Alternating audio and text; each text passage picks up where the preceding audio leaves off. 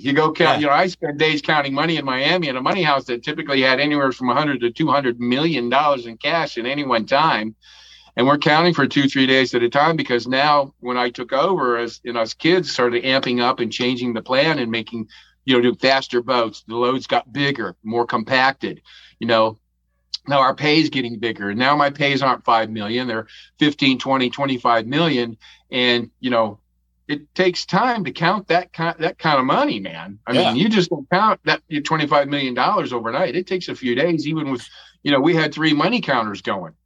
And there would be guys, Carlito and his cousins and people that they're at the house, and we'd had hundreds in one bedroom, 50s in another bedroom, 20s in one bedroom, 10s in another, and the 5s were in the garage because, $5 million in 5s would just about fill, $1 million in 5s just about fill this fucking room I'm sitting in here. So 5s were in the garage, but when it came to getting paid, I'd sit there for days and just count money when, after a while it got to be a pain in the ass where, I'm counting money and I should be in Colombia or in Jamaica or somewhere, making another deal or solidifying another deal or helping my crew unload.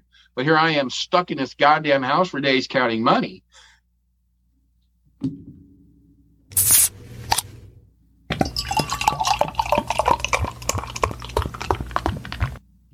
The following podcast is a Carolina Boys production.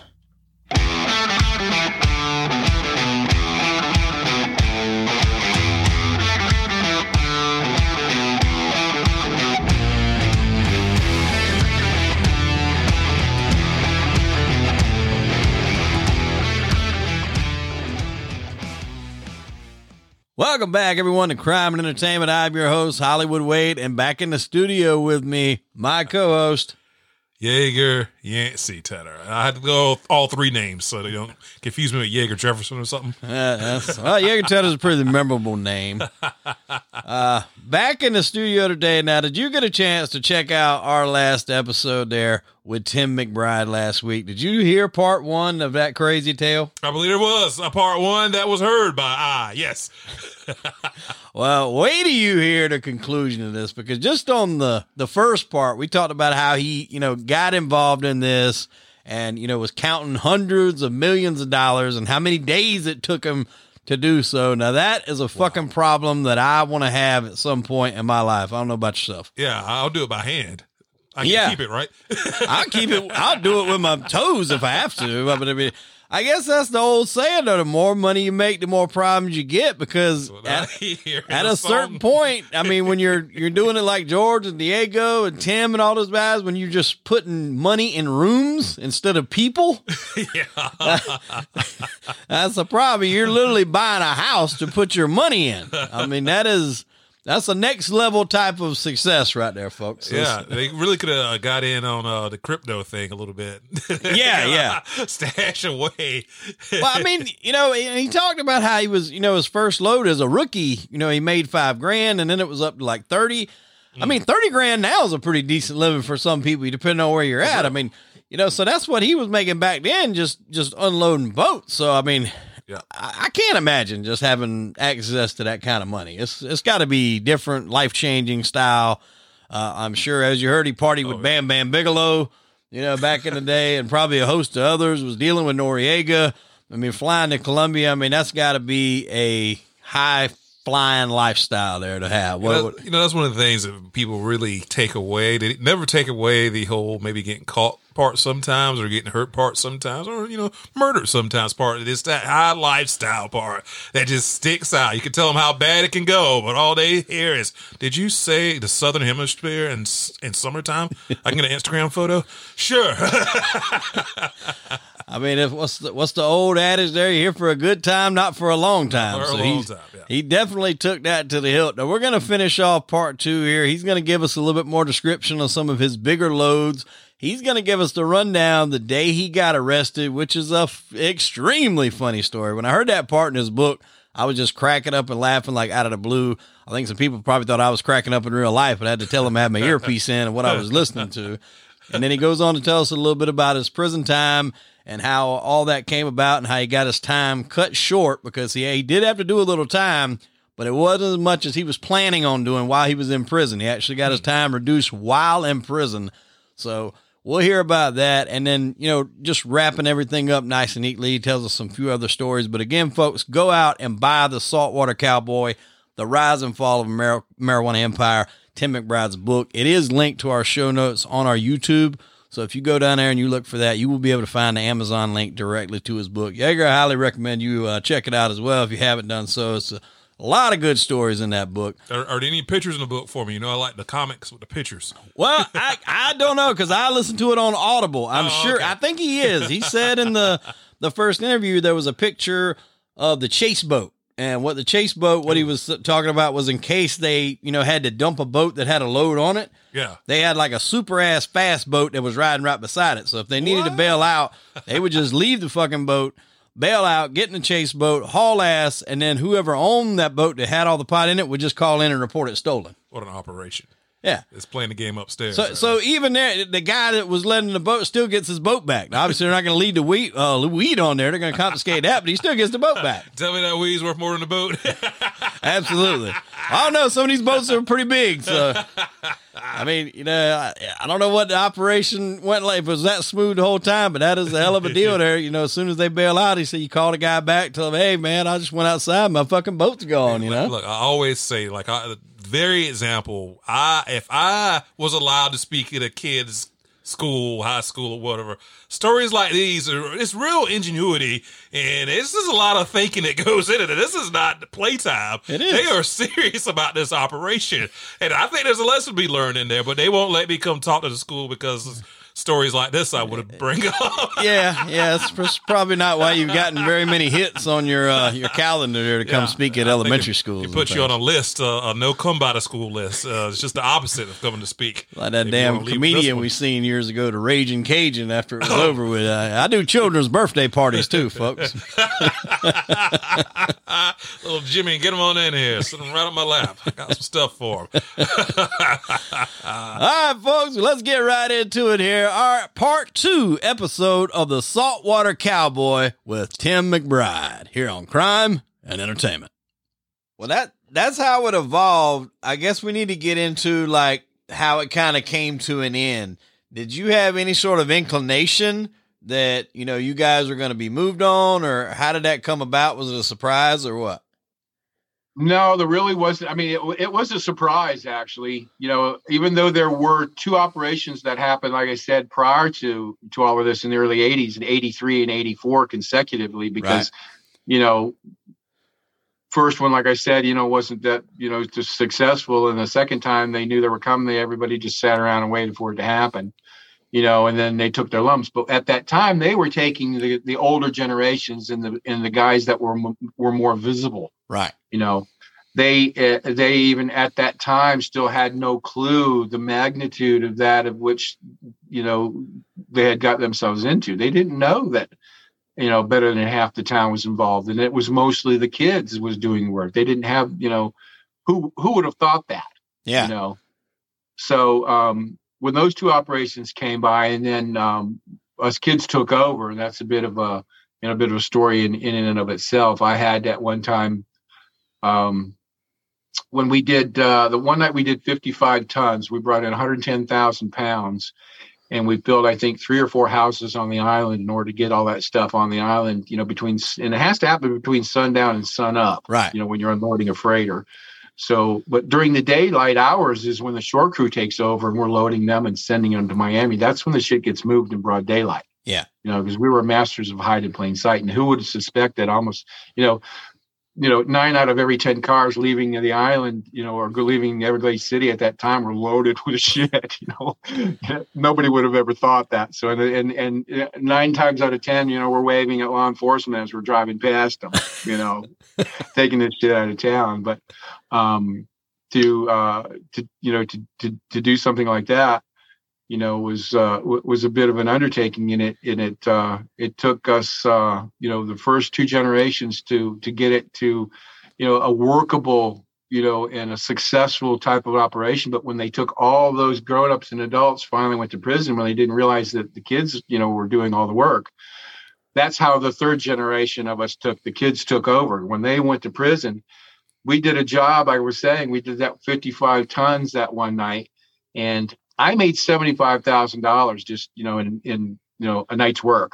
Right. So that next day, mid-morning, I'm over at the house where the shit's at, just see how it's going and, this kind of thing. And Daryl, one of the brothers of the second generations whose kids I grew up with, he says, "Hey, Timmy," he says, "come here." And I'm doing this, oh, fuck, here we go. So he says, I need somebody that I can trust, and somebody that can drive this to Miami for me, because it couldn't go to the spot that we were doing the dead drops. And that's where the government came up with the term dead drop, because our gals would drive to a plaza, like I said, in Kendall or Coral Gables or someplace like that, get out of the car, truck or van or whatever it is that's loaded, window shop for a while we have a guy over there pointing out, say, "That's our truck, that's our car, this is us." And the Cuban guy partner would get in it, go unload it to wherever their stash was and bring it back empty. Our guys would take it back to Everglades and run as many trips as they could until that house is empty, because we're going to probably fill the pucker again that next night. Yeah. So there was a buffer between us and the people on the other side. They didn't know where the shit in Miami was. We didn't, and they didn't know where the shit in Everglades was, that kind of a thing. Yeah. But several days prior to this, we're still working every night, but during the day, several days prior to this huge load, Daryl gives me and a buddy of mine, Jimmy, a chainsaw and a wrecking bar, and he points to this brand new Winnebago, and he goes, "I need you guys to go in there and take and cut everything. I mean, strip this goddamn thing clean from the cabinets down. Leave the curtains and the cabinets and everything up above it. So when you look, you look in the window, you see the cabinets and the curtains on. Yeah. So, but if you got up there and you looked in the fuck like that, it's top from one window to the next like this, We even took out the seats, and put, about 10,000 pounds of bales in this damn Winnebago. And it had to put airbags in the springs and inflate them, so this thing wasn't sparking the highway when you're going down to Miami with it, So Daryl says, "Hey, Timmy," he says, "I need a favor." He says, "I need somebody to drive this thing to Miami, and I need it to be somebody I can trust, because you got to stay there all day. And when the loads are done coming for that day, drive a car full of money back for me." But the biggest thing of it was that it couldn't go to the dead drop spot with the plaza, because, you got within, 30, 40 feet of this fucking thing. You could smell it, So there was no way it was going into a plaza. So I said, "Okay," he said, "I'll give you $35,000 just to drive it over there. It's a 2-hour drive." And I relented, okay, whatever. And I'd always been offshore working with a chase boat. I had my way to get out of there, man. But, it never, I was never afraid of getting caught on a boatload of shit because of that boat right there. That was our getaway. Well, like I said, when you're driving on the road, there's spotters. You're never alone. And everybody working, we had like 200 2-meter radios that had 5 different digit combination that you could choose from, and that were virtually unscannable at that time. So everybody's talking, because communication is key, So I get in this thing as Behemoth, and I'm driving, and I had, I had to drive it to this house out in an orange grove just off of Chrome Avenue, almost a homestead. And I'm in going through this orange grove, and all of a sudden I see this house that just does not belong there. It looks like a medieval castle, literally, with the spires and the kind of shit, I'm thinking, what the fuck is this? I pull up next to the house, and here out jumps a bunch of Cuban guys, and they start unloading this shit. So I go in the house, and I'm hanging out all day long. We're playing cards, and these guys are drinking and shit. And I get to know a couple of the guys that were there, because I'm there all day long. So that evening, I get the cars full of cash. I drive the cash back, and that gets behind me. And then several months later, here comes that second operation, Everglades #2, when everybody else just all of a sudden, it's over with. The adults that were putting us kids to work were gone. And I, not too much longer after that, I get a knock on my door. I'm living in a place called Golden Gate, just north of Everglades City at that time, in a house that I just bought from a Cuban friend of mine.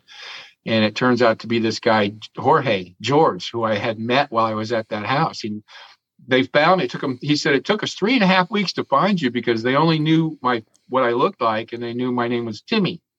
So they're all over town asking, this guy, Timmy. And finally they find, I get a knock on the door, and here's this guy, George. And he says, Timmy, and I'm like, George, what the fuck, man? And he says, we got work to do, brother. He says, can you do this? And I just looked at him, without skipping a beat. I said, hell yeah. Fuck that I know. But we were the infrastructure, the kids. We were doing the work. We were humping and bumping and moving and loading and doing all the shit that needed to be done. What I didn't know at that time was what happened prior to that. Where do you go? How much do you spend? Who do you talk to? And all these connections around the Caribbean. Well, they were, I inherited those from one of the older generations, while they were doing, coming out of their time or doing their time and like that. So I got hooked up in that way. And that's how I managed to start putting the deals together and started working the guys because of that, just that one day. And it, that serendipitously just sort of fell right into it. I didn't choose to be it. I wasn't looking to be the guy that was putting everybody to work, but all of a sudden here I am, the guy flying with, two Cuban partners with a private jet that Carlito and Leo owned, a corporate Lear. And, it's only a 5.5 hour, at the most 5.5 hour flight to Colombia. So there came a point in time where, I did their first load for them. And then I found myself, flying to Colombia in the morning, picking out, 20, 30, 40 tons of stuff. And flying back home, driving back to Naples and sitting across the bar, here in town with, my girlfriend bartender, by 9 o'clock that night.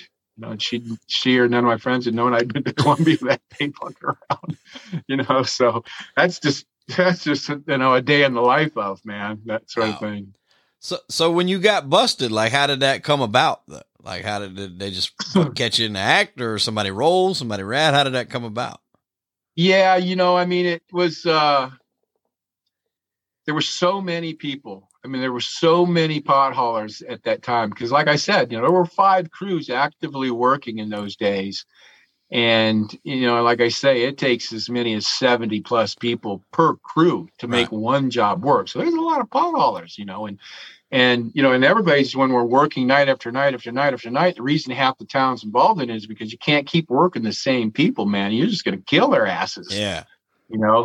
But, that being said, there had been, one of the guys that was working really was part of the family in Everglades.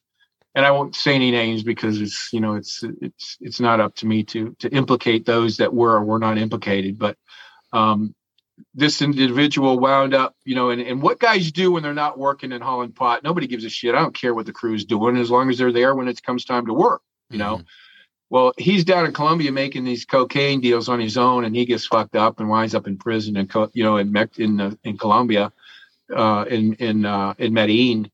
And the U.S. government realizes that he's from Southwest Florida. He's part of the crew. So they go down there and make him a deal. They say, look, we'll get you out of this hellhole of a prison you're in. Here's what we need you to do for us. So they send him right back home, and he gets right back into work. And none of us have a clue that he'd ever been in trouble. He'd been doing whatever and like that. So he actually became the chase boat driver for a job that I had set up to be unloaded on Everglades City and Pine Island. Was 57,000 pounds. And I decided to split the load. Half go to Pine Island in the north and half go to Everglades City in the south. Well, he was in on the job right from the beginning. And, needless to say, so was the fucking law. Yeah. So they kind of knew what was going on. And that night on Pine Island, I decided to go work with the Pine Island crew because they weren't my crew.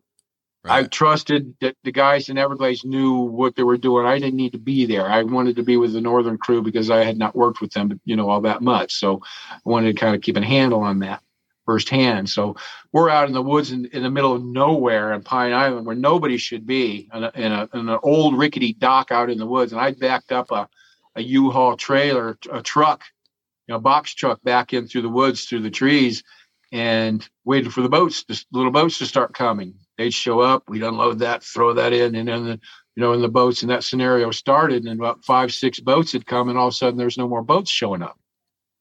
And I'm wondering, what the fuck's going on? There's no more chatter on the radio. Nobody's talking. Voice comes over my radio, and there's my spotter out by the road says, Tim, he says, a car just pulled in here, backed out and went back down the road. And I'm thinking, there's no way anybody should even be out here, man. Right. So I walk out through the woods to the road, and I'm saying, he said, yeah, he just pulled right up in here, and, turned around, backed out and left, and I looked behind me, and everybody that was at the dock is now standing behind me because this ain't right. We weren't standing there for 2 minutes, and all of a sudden it sounded like 40 cars coming down the road. You could hear them, and everybody just took off running because we know shit was going to hit the fan. And where I was standing looking at the road, if you ran to the left, there was a pine tree forest that you could run your ass off and just keep running. Right. Well, to the right was about 2 acres of palmetto field, and palmettos aren't but maybe waist high, if they're even a little bit higher than that. And which way do I go? I go the palmetto way. I'm screwed. And that night, a Cuban guy came in with the load. It wasn't uncommon for guys to hitch a ride and come in with a load, illegals or whatever like this. And he runs the same way as me. And I didn't get from where we were standing on the little, pathway, driveway, if you will, for the cars and trucks to come into. I didn't get 25, 30 feet away, and I had to get down right away. I'm down, trying to get down below these palmettos. And I can see the guys getting out of the vehicles. I can see their feet, the officers. There's some running that way. There's some running over there. He says, I'll go back. I hear all these guys doing this shit. And I can hear this fucking Cuban guy crunching through the palmettos back here behind me. Crunch, crunch, crunch. And I'm thinking to myself, motherfucker, just stop what you're doing. Because if they take off running after him, they're going to trip over my ass because I'm sitting right there. I can see them. That's how close I am. But it's dark out. So all, for the next 3 hours or so, I'm sitting there listening to it. And when I sat down, I didn't sit down. I was just hunched down on my, crouched down, in a squat. And the dry, crunchy, dry palmetto branches that I was standing on, every time I moved, they would crackle and crunch. So I had to wait for somebody to talk or shut a door or a car to drive by where I could finally ultimately get my feet out from under me because they were dead. Blood had gone out of them and they were numb. I couldn't walk. I'm just, if I wanted to, I couldn't. So I get down and I get the blood pumping back into my legs and shit, and sitting there. And then I'm listening to all this take place, and they're not catching anybody because, everybody's running like a motherfucker. And, the sun's starting to come up, and I'm thinking, oh my God, if I wait another, 15 minutes, the sun's going to be up, and here I am, I'm right there. You can see me. That's how close I was. So sun's come up, and I had heard prior, a few minutes earlier, a car had pulled up out front on the road and had stopped, but it was still running. And the guy, I was watching this beige Bronco come and go, and the Bronco came back, and the guy got out, and I could see his feet. He got out, and the person who was in the car on the road said, what are you doing? Where are you going? And he said, this guy in the Bronco says, well, I'm going to walk back here and see what we got, back here in the woods. And the guy goes, wait, I'll go with you. And I'm thinking, okay, this could be my chance, but I didn't know if there was anybody else in that car out in the street other than the one guy. Because if I lift my head up and look and he sees me, one of two things are going to happen. He's either going to shoot me, or I'm going to run him over and knock his ass the fuck out and take off running like a bat out of hell. And as soon as those two guys took off and started walking back to where, we were unloading at the dock and where my box truck was at, I kind of, lifted my head up real slowly like that. I looked, there was nobody in that cop car. And dude, I took off, man. I went across the road through the ditch, and I went into the woods, and I ran till I couldn't breathe anymore, dove under a pile of bushes and covered myself up with leaves and shit. And I'm laying there, and I'm, all day long, I'm waiting for somebody to catch up with me and nab my ass. Cause I'm thinking so many guys, so many cops out there, or whoever they were, somebody had to have seen me, I thought, but apparently nobody did. So I'm laying there, and, I'm all covered up, and I laid there most of the day. And I'm listening to the helicopters flying around. I'm listening to them towing the box truck out from the trees and the branches, and bang, bang, bang, shit like this. And this is the part where, I kind of, dozed off because I'm up all night.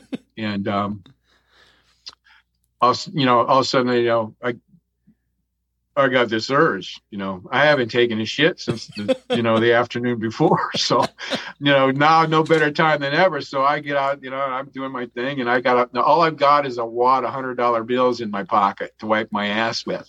And I think it took me like $600 to wipe my ass and just left that shit there, So I moved over back on the trees and covered myself up and all, my face with the leaves and branches like this. And I just kind of dozed off, because I'm waiting for, nightfall so I can get the hell out of there.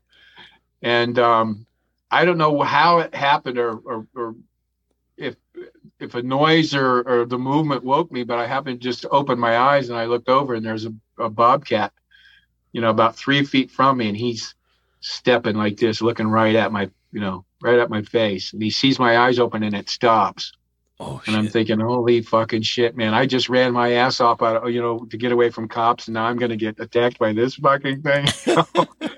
And I didn't have a clue what to do other than, it just came to me and I just, come out of the leaves like that. And I yelled, ah! Like that. And this thing flipped like 3 times and it took off like it was shot out of a fucking cannon. It just took off and left me there, So I waited the rest of the afternoon till dark. And, I walked up to the fish house 3 miles down the road, on the side of the road, through all the bushes and shit. This is that next night. Yeah. And I get to the fish house like 2 a.m. and there's people in the fish house. There's lights on in the parking lot, but there's no activity outside or anything like that. So I'm sitting there trying to figure out, and there's a phone booth. This is before cell phones. Right. There's a phone booth in the parking lot of this fish house. And I'm thinking, how the fuck am I going to get to that phone booth? Without somebody spotting me or it would just look weird if some guy at 2 a.m, shows up out of nowhere in the bushes. I picked all the shit off of me. And while I was doing that, 2 shrimp boats pulled up.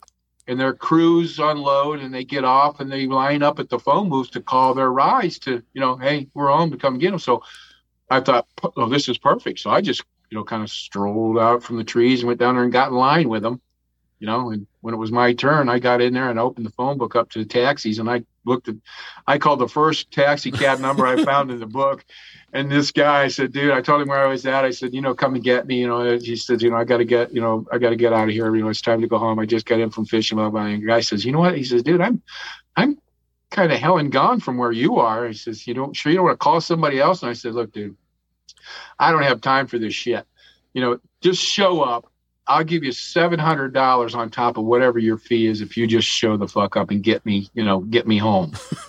And he says, you're not shitting me. And I said, no, dude. I said, I'm serious as a heart attack. Come on. So I hung the phone up and I'm standing around out there mingling with the guys. But as I'm on the phone talking, here comes a sheriff car. Oh, shit. Through the parking lot real slow. And he goes around like this and he goes out and then he takes off, and I'm just about shitting myself the whole time.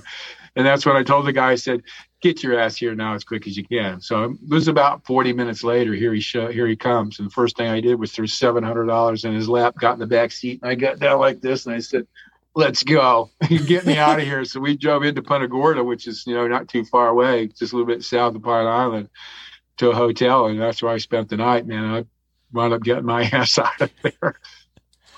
But that wasn't the end of it, though. Yeah. Well, that's what I was going to say. Kind of the deal that y'all were able to pull off, because when they arrested everybody, what were they originally wanting to charge you? They was wanting to give you life, right? Or pretty close to it? Oh, yeah, multiple life, because, we were operating for all those years as kids, and the adults and stuff. And as we're learning through this, the early 70s, late 70s and the early 80s, the guidelines, the federal sentencing guidelines for things such as, what we were doing, weren't really having any, dramatic effect on, stopping and halting what it was they were trying to stop, which was the smuggling, because the sentences were such, like I said earlier, a guy get caught on a boatload of the shit or even a truck or a carload of the shit, and they'd give him, 12, 14 months, minus the good time, minus statutory good time, you're talking about 7, 8 months, and then you're back home again. So we just pay the bills, keep the lights on, keep the family fed if that's the case or whatever. And, put you right back to work when you get home. But little did we know, as the years were going by, here it is in 1987, September 1st, 1987, they changed the federal sentencing guidelines across the board to mandatory minimums. Now, if you're caught with, the amounts that we were dealing with, and they put the amount at 200 kilograms, 2,000 kilograms. If you're caught with more than that, now you have an indictment with 4 counts on the indictment. Each count is a mandatory 10 years to life and $1 million, $4 million on your indictment. So this was their idea of creating a deterrent, because the sentencing obviously wasn't working. Right. So we were the ones that, I'm sorry to say, fucked everything up for everybody else in the country, because they had to change these to mandatories in order to stop the flow of marijuana coming into South Florida, or stem the flow of the majority of it, as if you will. So we didn't know this. So we're still operating under the guise that, hey, you're just going to get a little one of these and, you'll be back kind of thing. Well, that wasn't the case. The case was, and when they got this guy out of Colombia and, here they come and they jump my job, the investigation starts after that. Now they're picking on kids that were, 20 years old and 21 years old. Now I'm 25, 26. I was that old running boats through the islands, when I was a kid. So that was nothing unusual. Well, you take a kid that's that old now and you pull him aside and say, look, dude, this is no more a slap on the wrist. This is serious shit. You have a minimum of 40 years. And because it's mandatory, the judges have lost their discretion when it comes to sentencing. Mm-hmm. It's now all done by slide rule kind of shit. It's all out of their hands. There's nothing they can do about it unless you offer them substantial cooperation. Now, by offering substantial cooperation and giving up, your friends and telling how it was and how it was done and what you were involved in, would then allow the judge to sentence you below the mandatory minimums, because it's a Title 18, a section Rule 35. It's what it's called, offering testimony in order to get your sentence reduced below the mandatory minimums. So what the United States government did after having research in this and becoming friends with some of the agents who arrested me back in that day, kind of let me know how that scenario took place, and that where kids were getting taken and arrested. I was one of the first 38 to go when the Operation of Peacemaker was ours. That was in 87, Operation Peacemaker, operation in 88. The first 38, the headline of the Naples Daily News read, in big letters across the top of the page, area part of U.S. pot dragnet. And then the subtitled article in the middle said, agents say 38 helped import over 150 tons. Then they put 5 names in there. Mine was the second name on the list. Plus 2 pictures of, one of my guys, 2 of my crewmen being escorted out of the Everglades City Jail to the Fort Myers Federal Building. And what wound up happening was that as the arrests were being effected and time goes on, what they finally discovered was that 150 tons plus, or just shy of 400,000 pounds, was only about a week's work for us kids. And that's when their mind went, because they had no clue. And as many kids, because now there's no more adults. I mean, very few, if you will, rather involved in, what was going on now, because we took everything to the next level as kids. We had some cool toys, man. It was just awesome.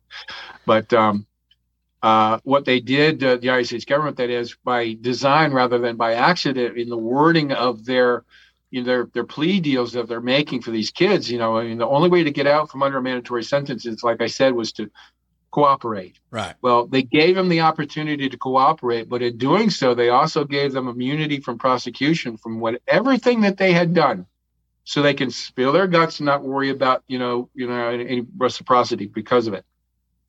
But they had to hold one smaller count in reserve, because they got to do something. Right. They got to give you a smack on the wrist, to give you, a couple months, or they can send you home if they choose to on probation or whatever like that. But you have to offer this cooperation.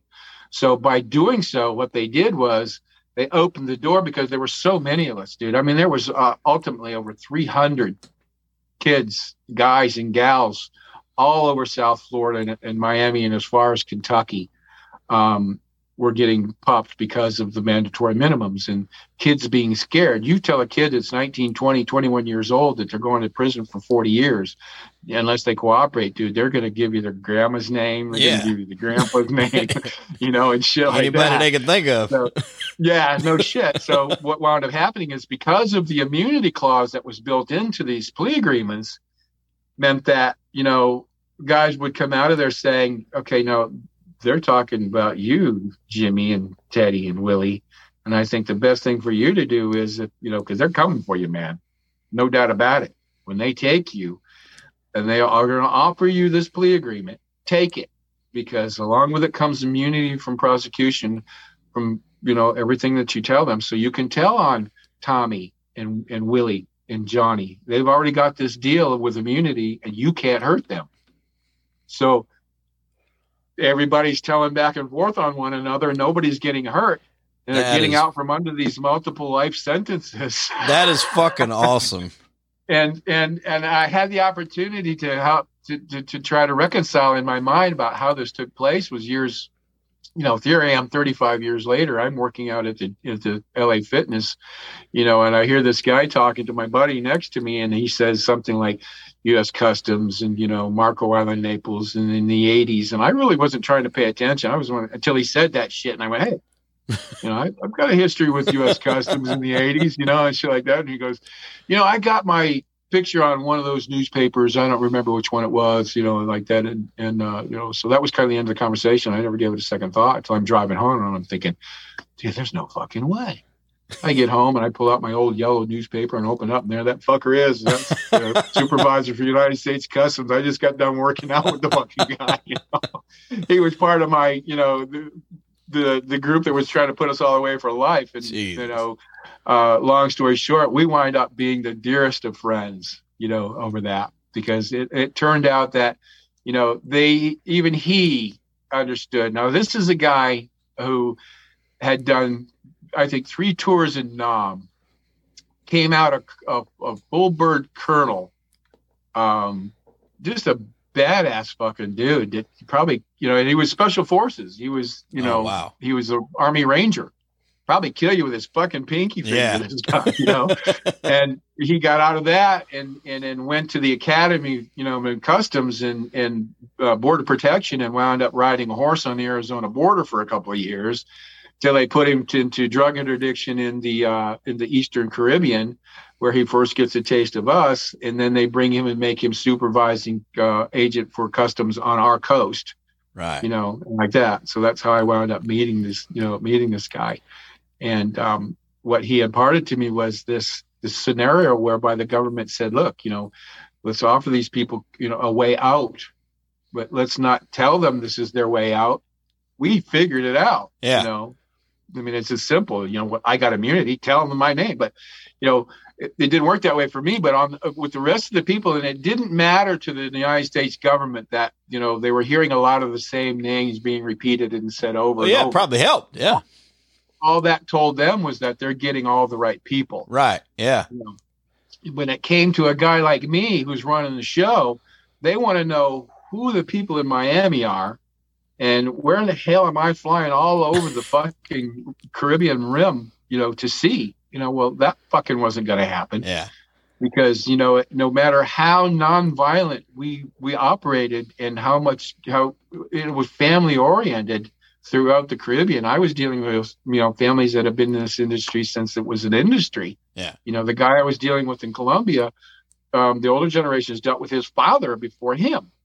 It was just that kind of thing. But you turn tail on one of these fucking guys, and they'll turn around and turn out to, and turn into guys that do very good at getting rid of your ass and your family and everybody, and the dog, and the cat, So you just don't do that, even though it was nonviolent. You throw the guy under the bus like this. That's a different story. Yeah, that's a different story. Up. So my deal wasn't like everybody else's deal. It couldn't happen that way, My deal, my saving grace, came by way of 2 Treasury agents one day hauled me out of Fort Myers County Jail, where I've been locked up for 10 months. handcuffed me, put a belly chain on, shackles on my ankles, and a chain from the belly chain to my ankles, doing the convict shuffle outside on the street corner around the building to the federal building next door. Good morning. I'm waving to people like this, They take me in there and they start questioning me about, how were you able to do this for all these years and we couldn't catch you? And I said, well, fuck, game over, dude. I can tell you that. I can tell you how stupid you are, but no names. Right. You can figure out a name along the way, more power to you.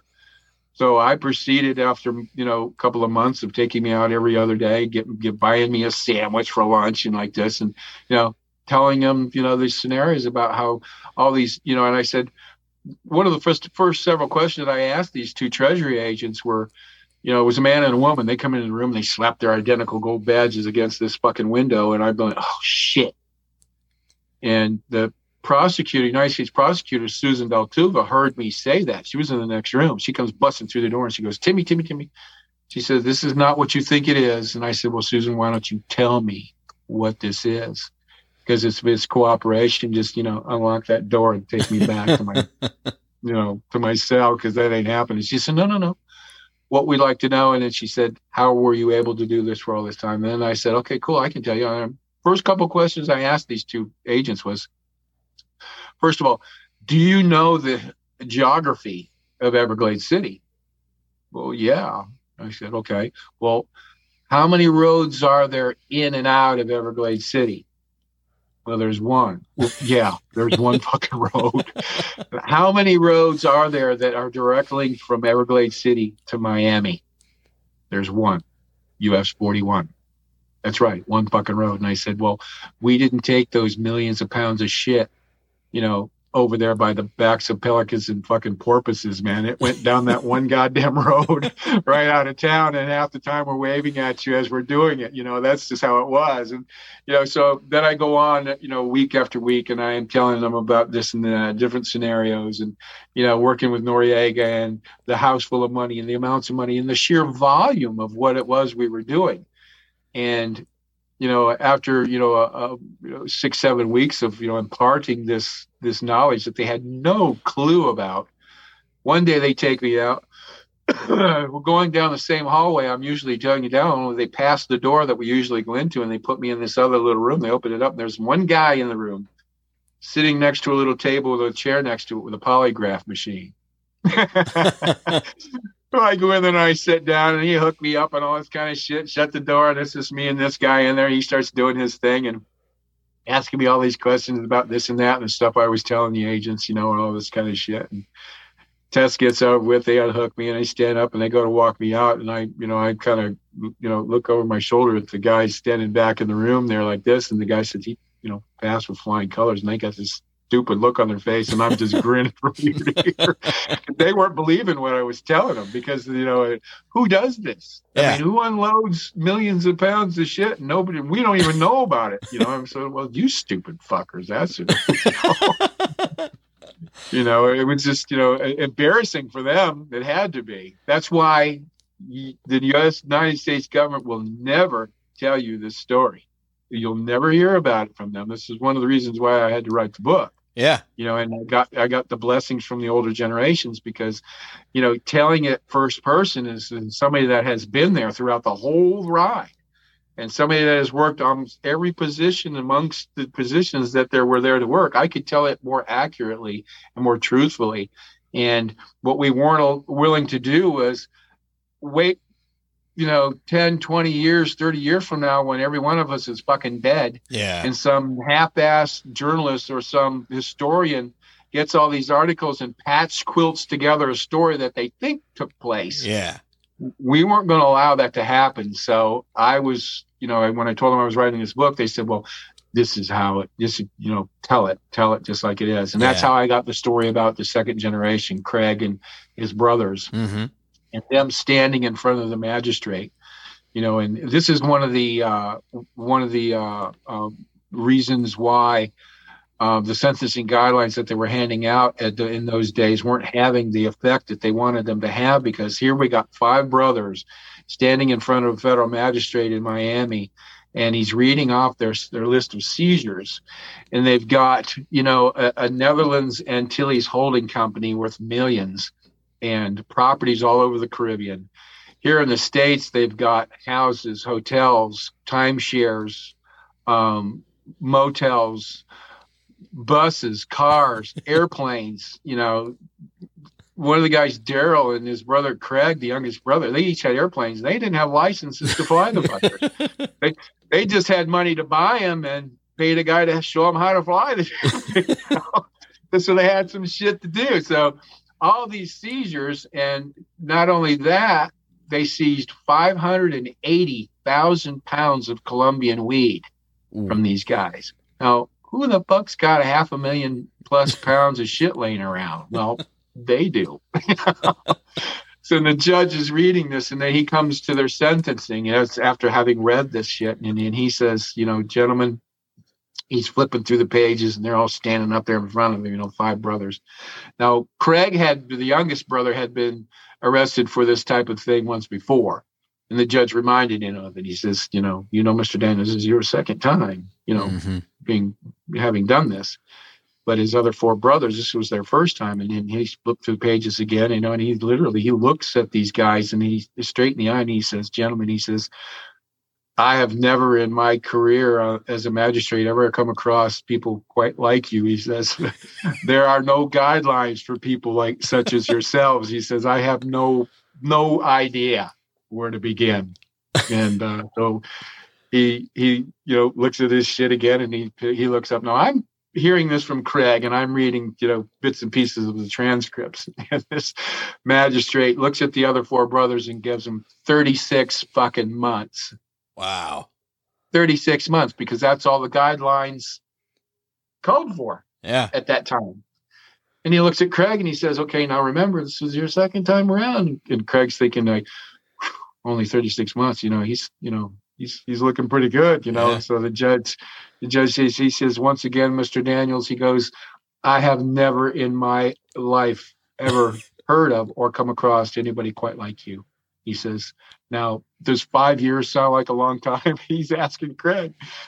And Craig goes, oh, yes, sir. That sounds like a hell of a long time. And the guy goes, 5 years. And in those days, he's out in less than 3. Yeah. So considering that all this millions of shit and property and seizures and weed that they got from these guys, and they got 36 months, 2.5 years. And then a year later, here they come with, several years later, here they come with Operation Peacemaker. And now they're handing out life sentences for having done the same thing. Oh, yeah. So the government, in their infinite wisdom, decides that, like I said, rather than by accident, they incorporated this by design in these plea agreements, because they discovered after the first 38 of us went that there was nobody left but kids to be arrested, because they'd taken everybody else over the last 2 operations.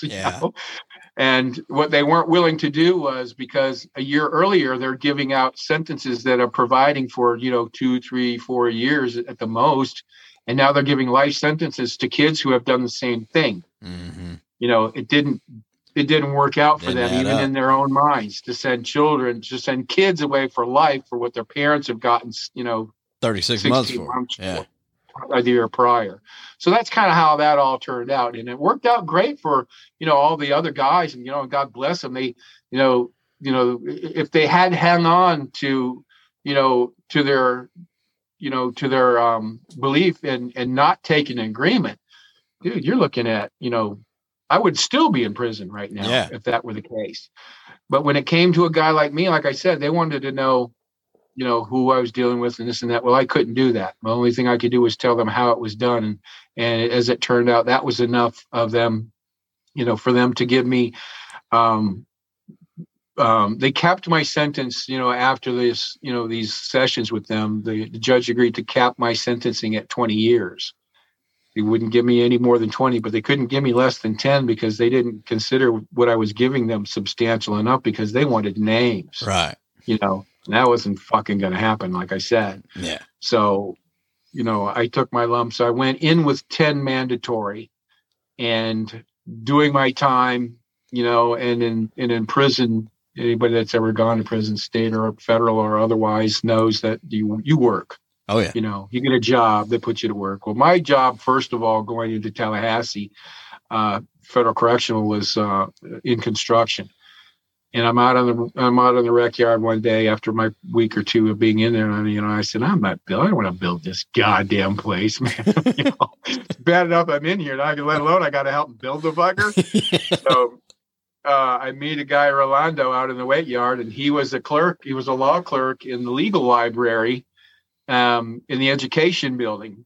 And in Tallahassee, within the Federal Bureau of Prisons, Tallahassee is the hub of the Bureau of Prisons. If you are looking to get an education, they will, you'll request a transfer. They transfer you here, and they have a campus in the prison where they bring in civilian teachers and professors and whatnot to give you the education that you request and require.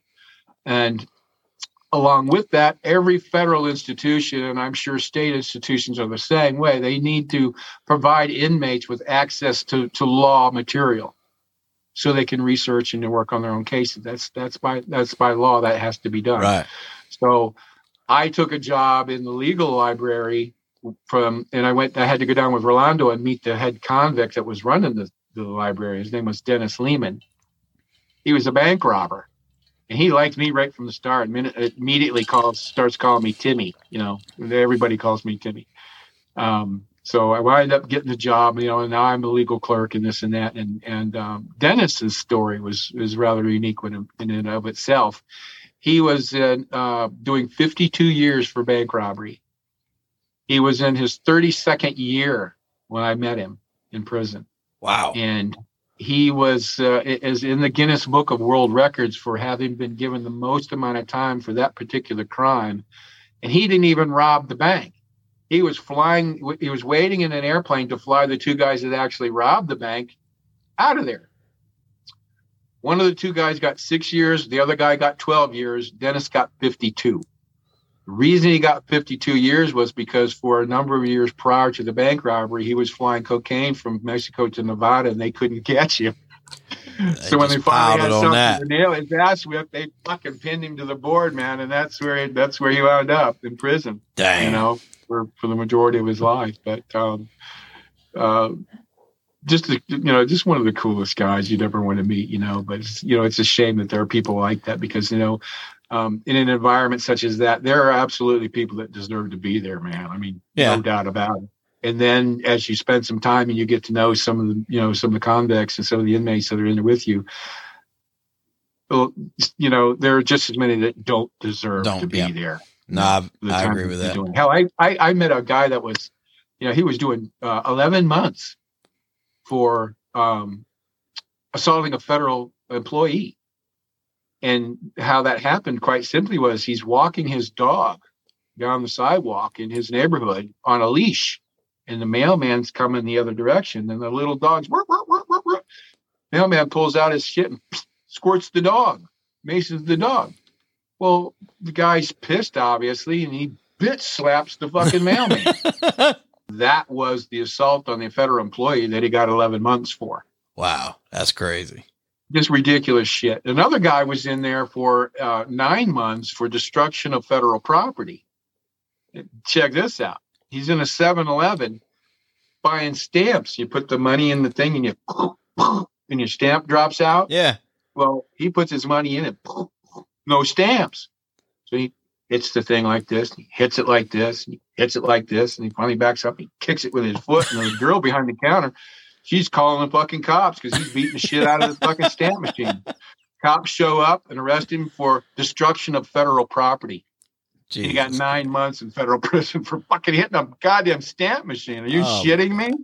It's situations like that where people go through shit like that, they'll never look at cops the same way again. Like it fucking ruins it. It's ridiculous. Some of it gets to a point where it's just absolutely stupid. Yeah. And then, you got guys like us who were hauling, literally millions of pounds of shit into this country.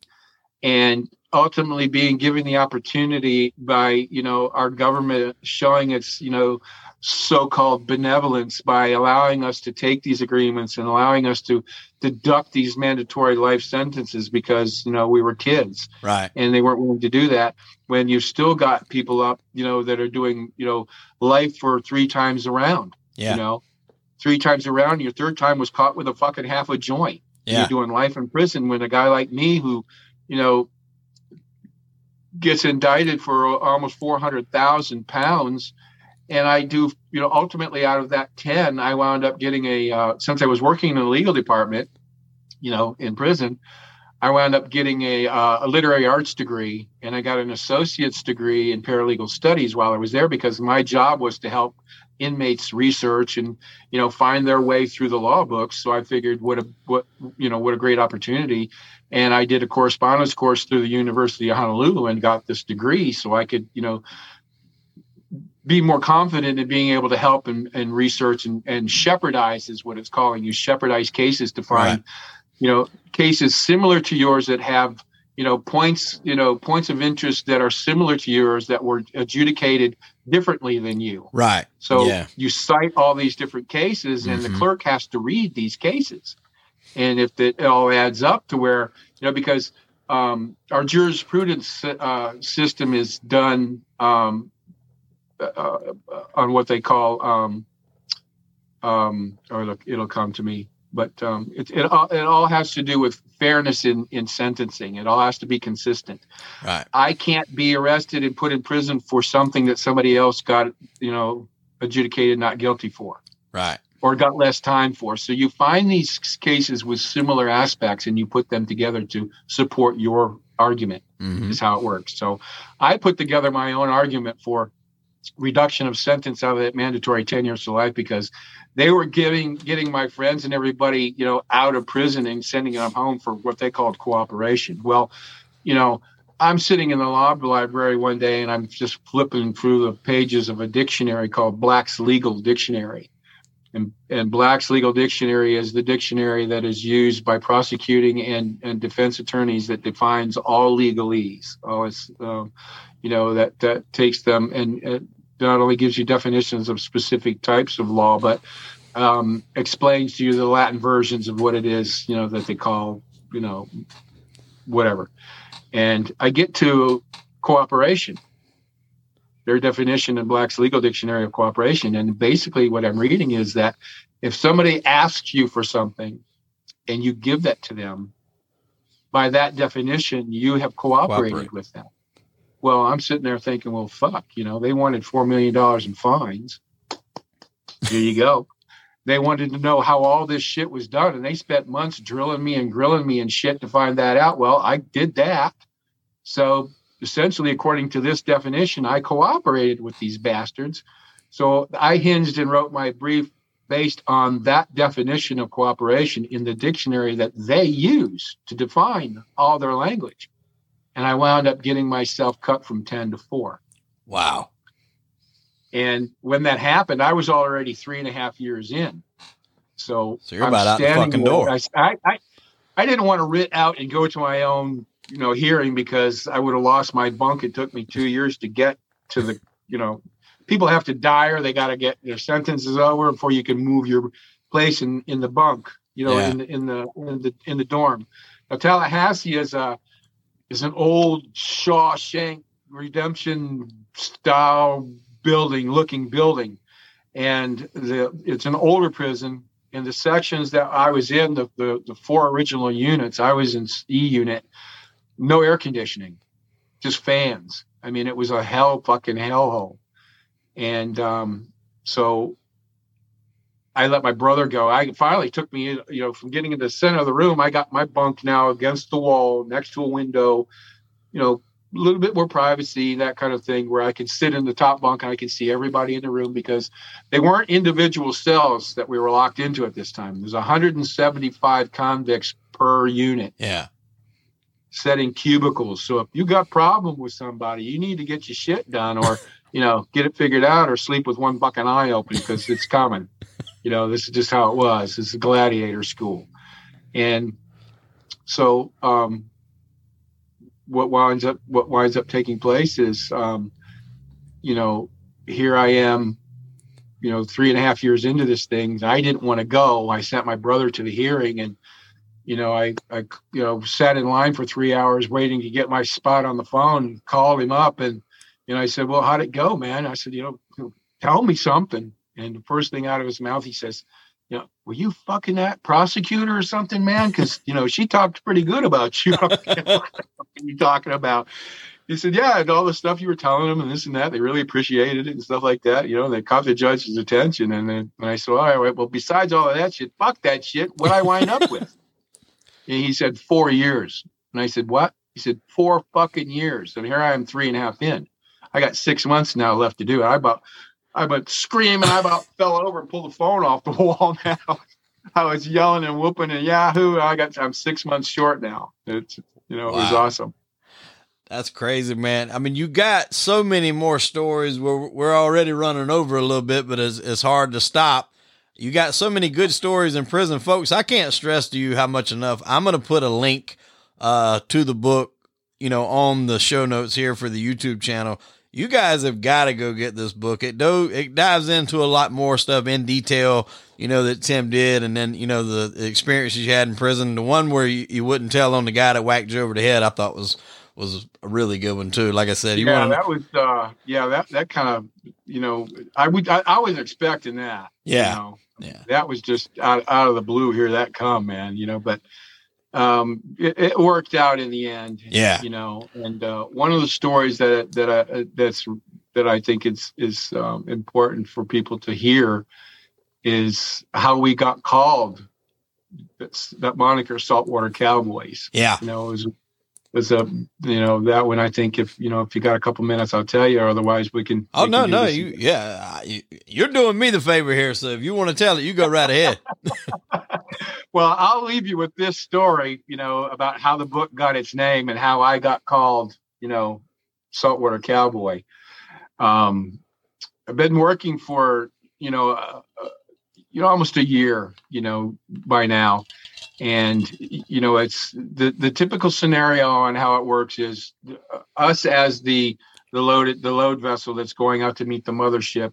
We typically sit off of the horizon until, 3-4 hours before sundown. And the horizon on the water is how far you can see with your naked eye before things go out of sight.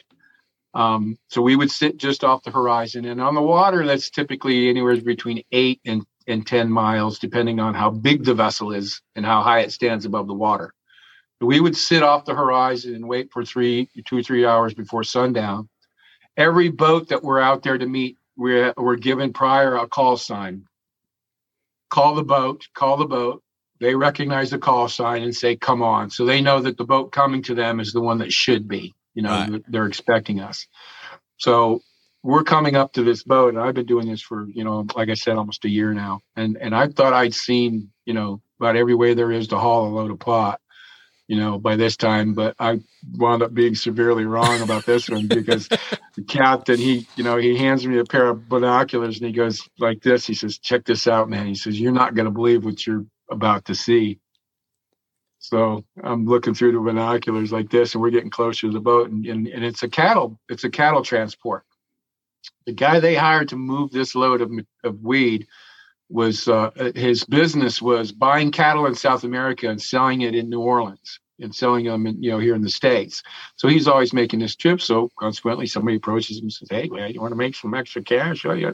Fuck yeah. So the stuff was put down below deck, below the main weather deck. And the main weather deck is where all these cattle are. And he's got, big fenced in corral looking thing around the boat. Well, there's probably 150 head of cattle on this goddamn boat, as near as I can tell. And I'm looking, and the closer we get, and all of a sudden the fan gates open up on the back of the boat, and these guys start cattle prodding these fuckers off the back of the boat. And these cows are like, it's like a bovine waterfall. They're just nowhere to go but into the water, and they're splashing. All kind of shit. It was just a vision that I can't ever get out of my mind. And as we pull up to the boat, it took 2 boats to get the load. So there's 2 of our boats pull up there. And there's horns and there's hooves, there's clunking on the hull, and we're hearing and the cows are rolling their eyes and shit. And they're drowning in the water right next to us. And we're thinking, what in the fuck? So we pull up and, they start throwing the stuff down. They had it all ready. They start throwing the stuff down to us. And the captain of my boat, he yells up there and he goes, what in the fuck's going on? And the captain of that boat, the mother boat, he's leaning against the rip, peeling an orange, and he goes, you know what? We can't get these goddamn shit off the boat with all these cows in the way. So they run their asses off the fucking boat. We get the load and shit, and we're thinking, holy fucking shit, man. So we get back into town and, back into the offload, and we're offloading, and the next day the shit's getting sent to Miami, and we're telling you guys about these assholes with the cows on the boat, right? And we thought that was the end of it. So 2-3 weeks goes by, and I don't know how many jobs in the meantime we do, 4 or 5, and here comes this goddamn boat again, the same one.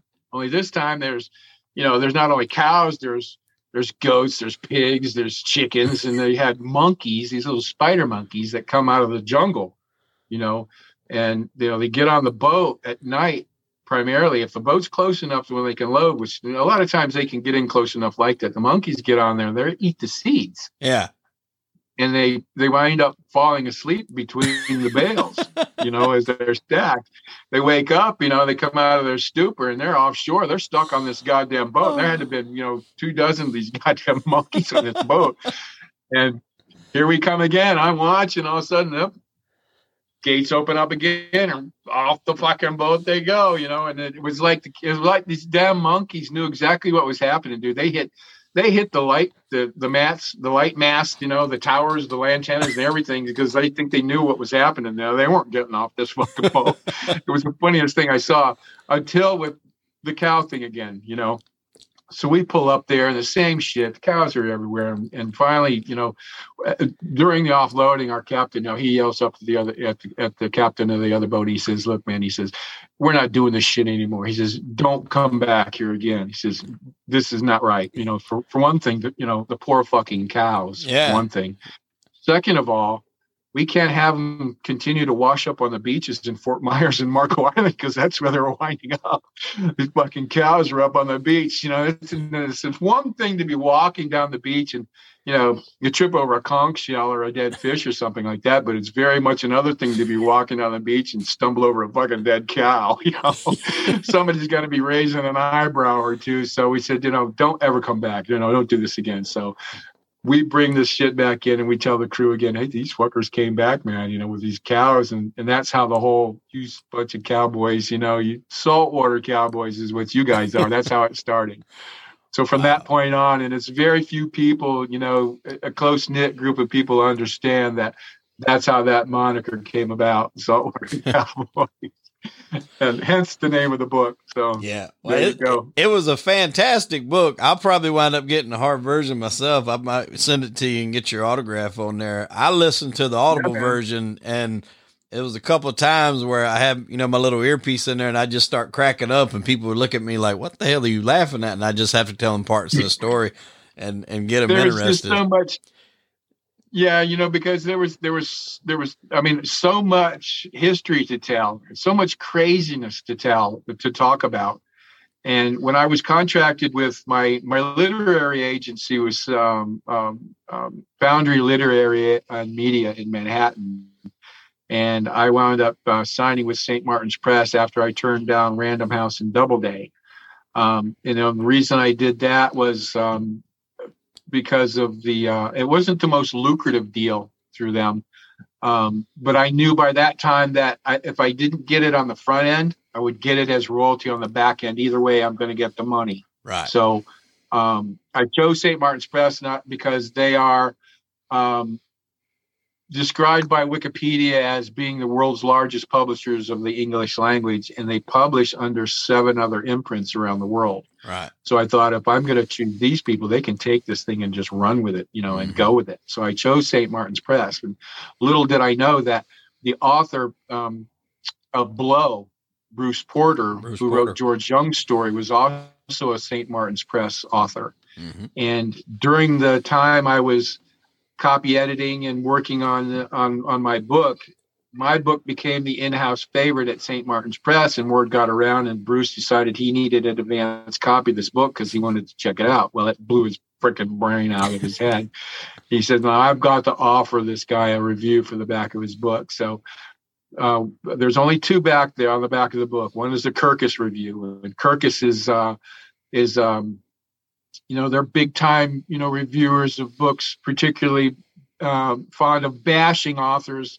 Particularly new authors, but they wound up for, giving me an awesome review. It was surprised me. I was flattered that they had done that. Plus the review that Bruce Porter offered was very cool. So that's on the back of the book. You should read that one. Yeah, that's definitely, people, you got to go out here and track down this book. If if you're not into the sitting and flipping the pages, get the Audible. It's on the Audible. There's a Kindle version. Yeah, Kindle version as well. And we're going to attach it to the show notes. There's an MP3 CD as well. Really? Yep. Wow. Yep. So any ways you guys can listen to them, folks, is out there. Listening / read, whatever you want to do. There's so many more stories that we couldn't possibly fit into this episode. Great stories. You got another that you want to hear. 6 hours. We can get through maybe half of it. Because I was contracted for an 80,000 word document through St. Martin's Press when I went to go ahead and write this book. In the process of writing it, I wrote over 200,000 words and condensed it into an 86,000 word volume that you read now. Wow. Because and a lot of it was left out, like my working for Noriega. That's a story that's, we'll have me back, dude, and we'll talk for sure more about that. Yeah, there'll be a part two. Well, but that's Saltwater Cowboy, man. And it is the history of marijuana in this country, how it began with a guy named Loren Tots Brown in the 60s, and how it ended with my crew in the mid 80s. It's not a boring statistical romp through the war on drugs, dude. No. It's just me, a regular guy sitting on the couch next to you, telling you this awesome fucking story that's, unbelievable at best. Yeah. But the absolute truth. And I say that with the complete confidence because when I was being interviewed by Susan Robbins, who is the publisher herself of St. Martin's Press, I was on with the executive editor, the executive in charge of sales, Susan Robbins, the publisher, and two other executives. I forget what the hell their positions were, but the only thing that the editor herself asked me about after hearing all this, because of the craziness and the sheer amounts of money and material involved in the story, she asked me about validity, validating the story. And I said, okay, well, who would you like me to introduce to you? CIA, Secret Service, FBI, DEA, Florida Department of Law Enforcement, who do you want to talk to? And she said, perfect. I don't care. That's great. Perfect. So I had Mark Resnick being their senior editor. He's the one that championed my story at the beginning with all the executives of St. Martin's Press. This is why it got such a big, a big following, within the publishing house itself. But Mark wanted so desperately to work with me, but he was finishing at that time a book called American Sniper. Mm-hmm. Once that book was finished, the editor that had taken me on in the meantime, we got halfway through the book, Johan Soha, and something else unprecedented within this realm of writing and publishing took place, where we only did one edit in the first half of the book. Wow, that was all that was required because it was nothing. I mean, the book was written in such a way that there was no editing to be done. Yeah, hard to take anything away. And then I wound up lucking out because when he took a job as senior editor for Doubleday, Mark Resnick stepped up and helped me, edit through the second half of the book. With Mark, I only did 2 edits with him. I told him, I sent him everything that I had written for the second half of the book so he would understand the direction I was going, mm-hmm. With the story. And my literary agent at that time said, dude, why did you do that? Why did you give him the whole thing? I said, well, he's got to get an idea about where it goes. And I said, don't worry about it. He gives me 1 or 2, things to edit. I'll understand what he wants and I'll give him exactly. And that's what happened. He said, I would like to see a little more of the craziness with regards to the smuggling and a little less of the prison time. So I just tweaked that a little bit. And the entire book only took 3 edits. And Wow. it went to copy edit, at that point. Yeah, that's unprecedented because that don't usually happen. It's usually edited quite a bit in most cases. Yeah, back and forth. But because it was a tale that it's only one person that can tell it. Yeah, exactly. You can't put a group of guys in a room and try to figure out ways to change the story because they don't know the story. It's you. And it's history. You can't fuck with that. Sure. And that being said, one of the several of the local universities here in Southwest Florida, Florida Gulf Coast University, for instance, they teach 5 different courses about cannabis because Florida has become medically legal, and right. They're trying to help people who are not regular students, but civilians from off campus can come in and take these courses just to help understand it a little bit better, the medical benefits, and of course the history. That's where I come in. My book was a required historical text for these classes because of the history that it imparts in the way it's told. Wow! So we were really proud of that. So I lecture with the university and the kids, a couple times a month or once a month or whatever like that when the new semesters come up. So that's a lot of fun. Yeah, that's cool. Well, man, I tell you what, this has been one fantastic fucking story, and I gotta ask because it's. There's so much craziness in it. I'm sure the money flowed, the parties was there, the good times were had. Obviously, you did wind up taking the pinch. You had to go away for a few years. Luckily, only 4. They wanted to give you a lot more. I was given 160 years mandatory to life and $16 million in fines in the beginning. Jesus. Yeah, well, you made out like a fucking bandit. I couldn't even wrap my mind around it. It just didn't mean anything to me because that's just ludicrous, man. If you knew how all this was going to play out, starting over, would you do it again? Would you do everything you did again? If I knew it would turn out the way it turned out again? Yeah. Oh, hell yeah. I mean, it was just, as a kid, who grows up like that as a kid? Yeah. Who unloads freighters from every corner of the Caribbean, People just, people have a hard time wrapping their heads around, when I get together with a buddy or somebody that I knew and they've got a friend that they'll say, hey, hey, Jimmy, tell my buddy one of these crazy ass stories, and shit like that. I'm like, the first thing that comes out of their mouth is, once I say something like 20 tons, I've lost them. Yeah. Because, it's just to them, it's an unbelievable fact of life. But for me and the guys that I grew up with, and even a lot of the guys I grew up with wondered, why are you writing a book? And who'd want to hear about that? Well, me being who I am, I saw the big picture. Yeah.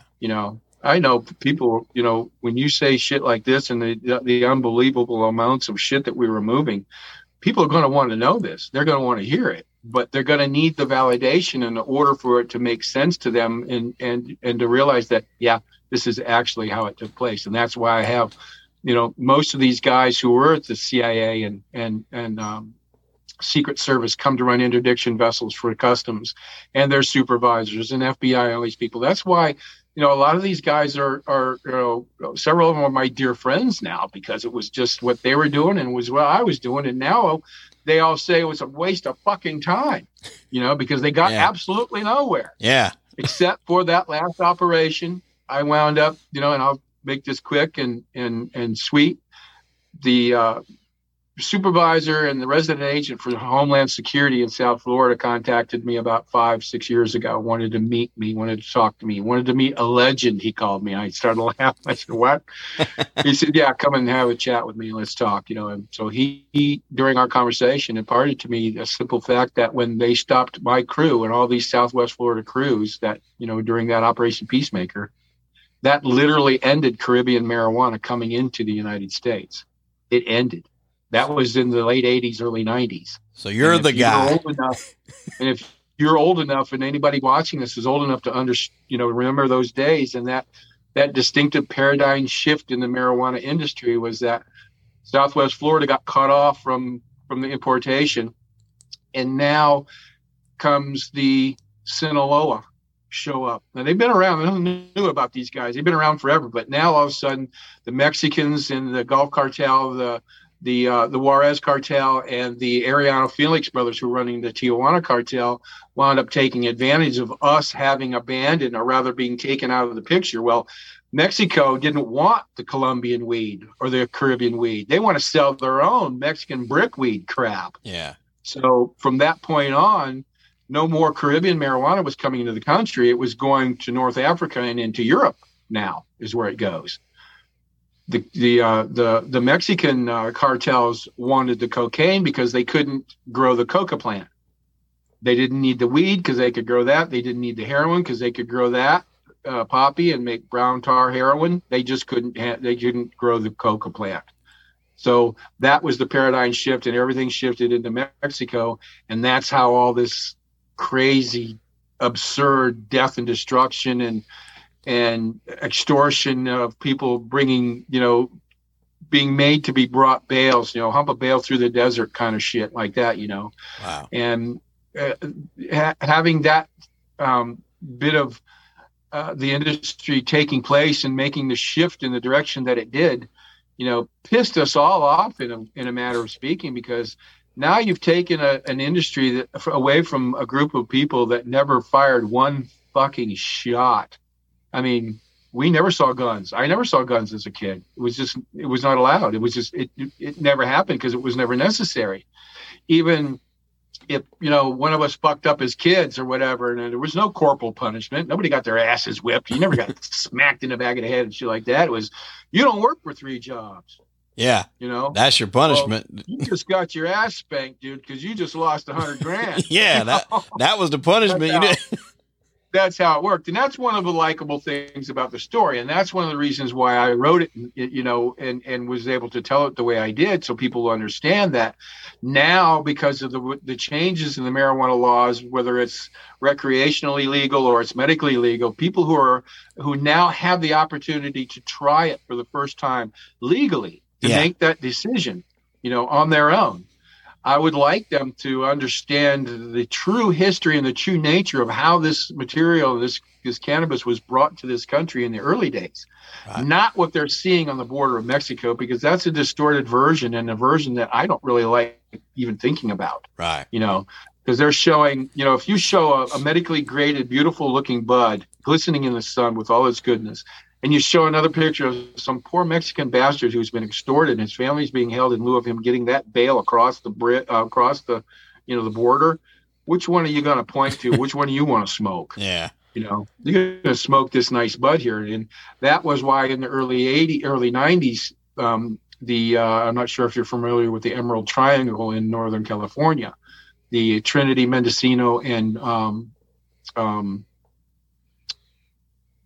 I know there's one other county, but anyways, that's when homegrown started becoming a thing, But more importantly, I wanted people to, to know this history and know this beginning and how it was done non-violently, because when you're trying it for the first time, I would rather have them have an image of that cool Rasta dude standing out in his crop, with his dreads and just, rolling this big speed flip and a banana leaf or some shit. Or this cool little Colombian guy and his family in his all cotton white shirt and his big white cotton white hat, just tending bud. That's the feeling I want people to have when they try this for the first time. That sense of, ease and just coolness, that type of thing. Not what they're seeing on the Mexican border. That just distorts and, it just gives me a bad feeling inside. Right. So it's important that they read this, because this is exactly how it took place, and there's no room for any kind of embellishment, because and I've been asked about that because of the ridiculous amounts that I'm talking about. 28 days we worked one month to the tune of 1.6 million pounds was my rough guesstimate, in 28 days. Now, and all done non-violently and in such a way where, we never hurt anybody. Really. So that's what I want people to understand. That's the story I want them to come into their first experience with. Yeah. And those are unprecedented numbers you just threw around. And like you said, to do it non-violently, it's just, Hollywood and the news media and stuff, they try to put a different spin on things and make you think you guys are out there cutthroat and killing each other and throwing each other out of the water. And it wasn't the case. That's not to say that those scenarios didn't take place. I mean, there were guys out there that were working on their own. Like I said, we're not the only ones that ever hauled pot. Right. I never take anything. I never dismiss anybody or try to take anything away from anybody that's ever done that. But, there were guys out there that were, operating under those, conditions and those terms, because right. they have every bit of their money involved and tied up into that, what it is they're doing. Yeah. And the way that we were working was that it wasn't my money, it wasn't our money. And it was so much money involved in it that, I could lose a load. And like I said, I had 32 chances to get your shit in to still make money. Yeah. That kind of thing. So the pressure, it takes a lot of the pressure off. Like, I'm sure just, you're like, you got, like you said, if you lose 1, 2, hell, even 3 in a row, you're still way to the good. It's just like, Didn't matter. Yeah. Go back and get some more, we still got plenty of money. We made 9 million, we made 10 million and got our 300,000 back. What do we care? We're still making money after 31 losses. Get that last win. We're still making money. That was just how it was. So this is what I want people to understand. This is why it's important that, just pick the book up, man, and have a read. It's an easy read. It was written. I chose to write the book in what's called the Chicago Manual of Style, which is a little more grammatically forgiving with regards to an English style of writing. Or an American style of writing that allows me to tell the story more to my voice, right? More to my character with that regard. So, pick it up and have a read and just, enjoy the shit out of it, man. It takes you through every range of emotion. Even still, when I read my story back to myself, there's times when I'm laughing, I'm giggling, and I'm crying. I'm every bit of emotion that I wrote in there. And there's nothing more gratifying to an author than to have their book turn out exactly the way they intended it. And my intention was to grab you, pull you to the front of your seat in the first chapter, and keep you there to the end of the book. Well, you damn sure succeeded with me, and I'm sure you'll do so with anybody that takes our advice and goes and picks this up, whether you're reading it or listening to it, folks. It's a fantastic book. You do not want to miss it. Some of what we covered here, but so much more in the book that we couldn't possibly fit into an episode. So go out, get that book. That's for sure. And Tim, we want to appreciate you coming by the show, man. You've been a fantastic interview. I'm sure we'll have you on again, later on down the road. But we want to thank you. Found me all the way up there in South Carolina, man. Yep. And it's really gratifying for me to know that there are guys out there like you that appreciate me and appreciate a story that reads and that tells the way this one tells, because it's, like I said, regardless of where you sit on the fence with this issue in this industry, the story is for everybody. Right. Yeah. Oh, yeah. Yeah. It doesn't pick out or single out the stoners, and it doesn't do anything like that. What it does is it imparts to you and helps you understand how this industry operated for over 40 years and was done by families. Yeah. And once again, and I'll say it again, and I'll keep saying it, no kudos to anybody that ever hauled a load of pot. But all I'm saying when I wrote this book is that we were the only ones able to integrate it into a way of life spanning 40 years and 3 generations.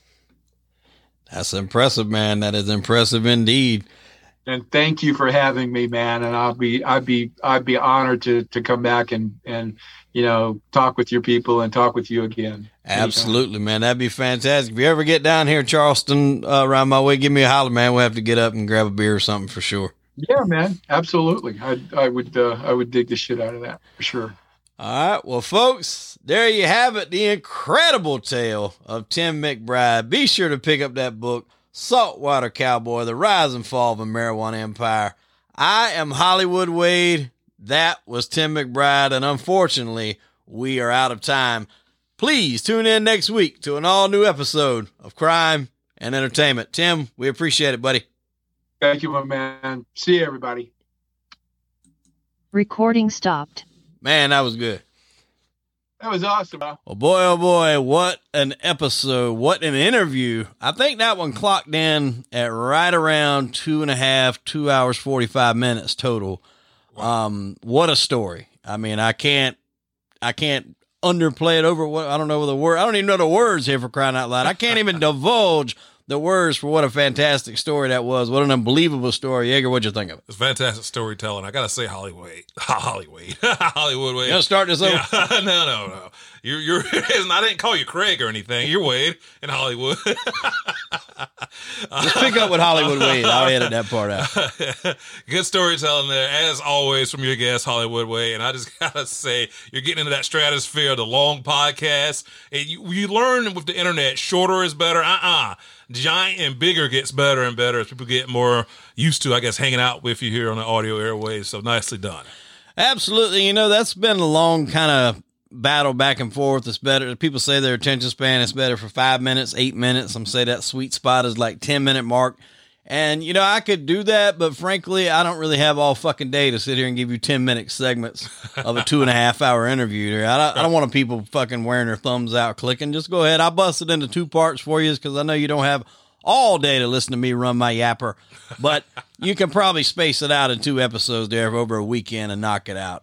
And I mean, we're going to keep bringing these guests down the pipe. We've got another great episode coming up here in a couple of weeks about a guy that actually went undercover and infiltrated one of the biggest and baddest motorcycle groups ever, the Hells Angels. I've heard of them. We've actually had some motorcycle group stories that we could share, but It's not about us, pal. That's a long time ago, and we survived it. This one wasn't the Angels. I ain't even going to say the name of this club, but they kind of came up to us and looked like some business was about to pick up. Luckily, cooler heads prevailed.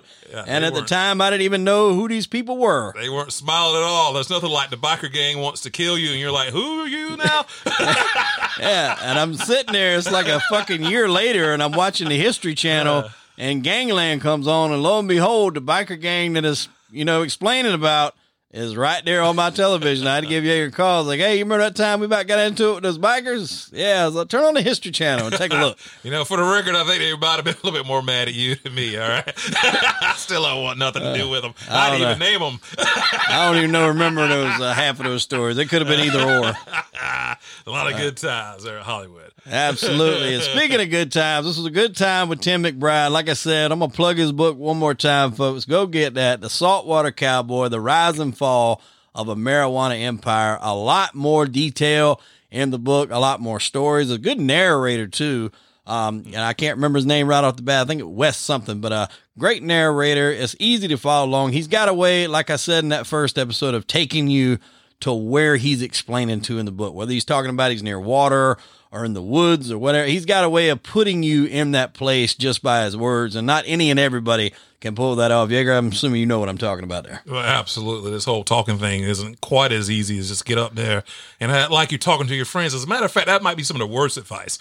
There is a little bit of showmanship and presentation that goes on to speaking on the mic. One day, I'm going to figure that out. Absolutely. I still don't have it down yet.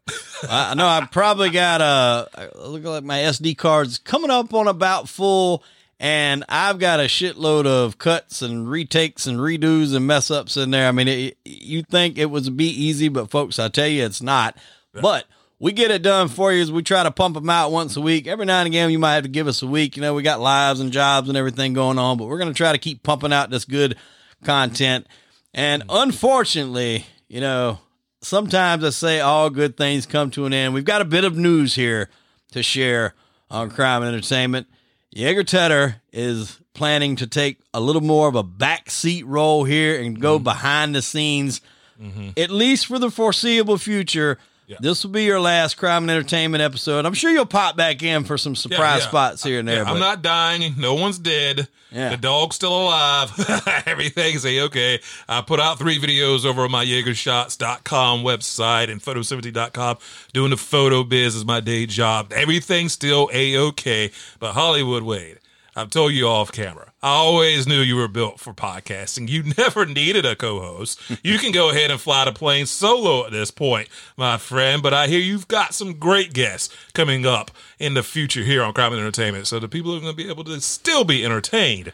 You're not leaving anyone alone. This thing is fine. It's fantastic. If anything, I'm just a guy looking off from the side like, man, this ship is going to sail. I don't know if I even had anything to do with it. Well, absolutely. This thing going smooth. What people may not know is that, like you said, there you have been in the photography business for quite a while. You do have your own YouTube channel, your own podcast yourself. Yep. So you were involved in a lot of this before me. And like he said, he had been trying to get me into this game for a long time. Folks, I didn't even listen to podcasts till probably maybe a year ago. Yeah. I mean, I'd watched a Joe Rogan or two on YouTube, but never a standalone like podcast session until about a year and a half ago. And then it kind of, boosted me up a little bit, and I tried to, come up with some own ideas. And lo and behold, here we have Crime and Entertainment. And it's really taken off. I mean, we've got some new additions to the clothing line. We had some clothes earlier in the year, but I didn't quite like the way they looked. They weren't good enough for me to send out to you people if you guys wanted to rock one of our shirts. But I believe we've got it dialed in now. They look great. They look crisp. They're on some different colors. They're on hoodies, short sleeves, long sleeves. So we'll be getting all that set up on the website there. But Yeager, we definitely want to appreciate everything you've done here at Crime and Entertainment. And, we wish you nothing but the best with your channel and your success and everything you got over there. And I'm sure, like we said, you'll be back for a surprise episode here and there for our listeners. I'm just hanging out right down the street, right around the corner. I'm not far away. Not at all. And it's been a great ride here with Crime and Entertainment. The only place you can get your crime and entertainment is here on Crime and Entertainment. I feel like we've delivered on that. Absolutely. And again, folks, if you aren't following our Facebook page, go ahead and do that. Go ahead and follow us on Instagram as well. And we are on all the major podcast platforms. You got Spotify, we're on there. You say, I don't know, I'm an Apple guy. I'm Apple Podcast. We're on there too. Mm-hmm. And you don't have an Apple, I don't want to get into any subscription stuff there, Hollywood. I'll tell you what, go download the Stitcher app. It's absolutely free. It's on any Android, Apple, Google iOS, Podcasts, whatever you have. We're on there. You don't need a subscription. And Smoke Signals, we got that too. Fanning the flame right now. Try to get that guy up here that was at Obama's press conference at that time, just doing all that crazy ass sign language. Nobody had any idea who he was up. I was like, I guess this is accurate. Nobody knew who the hell he was. I think I remember something. Yeah, it was a address or a speech or something Obama was giving, and that fucker's over there just hand signaling left and right. And at the end of it, like he finished it, and nobody had a clue who he was, where he come from. He had no credentials to be up there or nothing. Well, that's not great. That's all he did was some sign language, I guess. So we'll get that man. We'll get him on the show. Let him sit back there and put something. Yeah, that reminds me. You definitely want to subscribe on the YouTube. We're not saying that guy's coming, but watch the videos on YouTube anyways. Yeah, we put a lot of work into the YouTube stuff. That's probably the most work out of it all, to be quite honest with you. Editing the videos and things like that. It's a lot of work that goes into there. So sometimes if we do a regular just talking podcast episode, that might not be uploaded to the YouTube because, quite frankly, I did a break because that's a lot of work, especially if you're like me and you don't really have a long history with this or an extended background in this sort of thing. I'm learning on the fly, so I hope you enjoy what we're putting out. Yeager, like I said again, from the bottom of my heart, we want to appreciate you coming on here, helping us out, getting us started, getting us rolling, and you're welcome back anytime you want, pal. Thanks, pal. Pleasure. All righty, well, folks, I am Hollywood Wade. That was Yeager Yancey Cheddar, and unfortunately, we are out of time. Tune in next week for an all-new episode of Crime and Entertainment.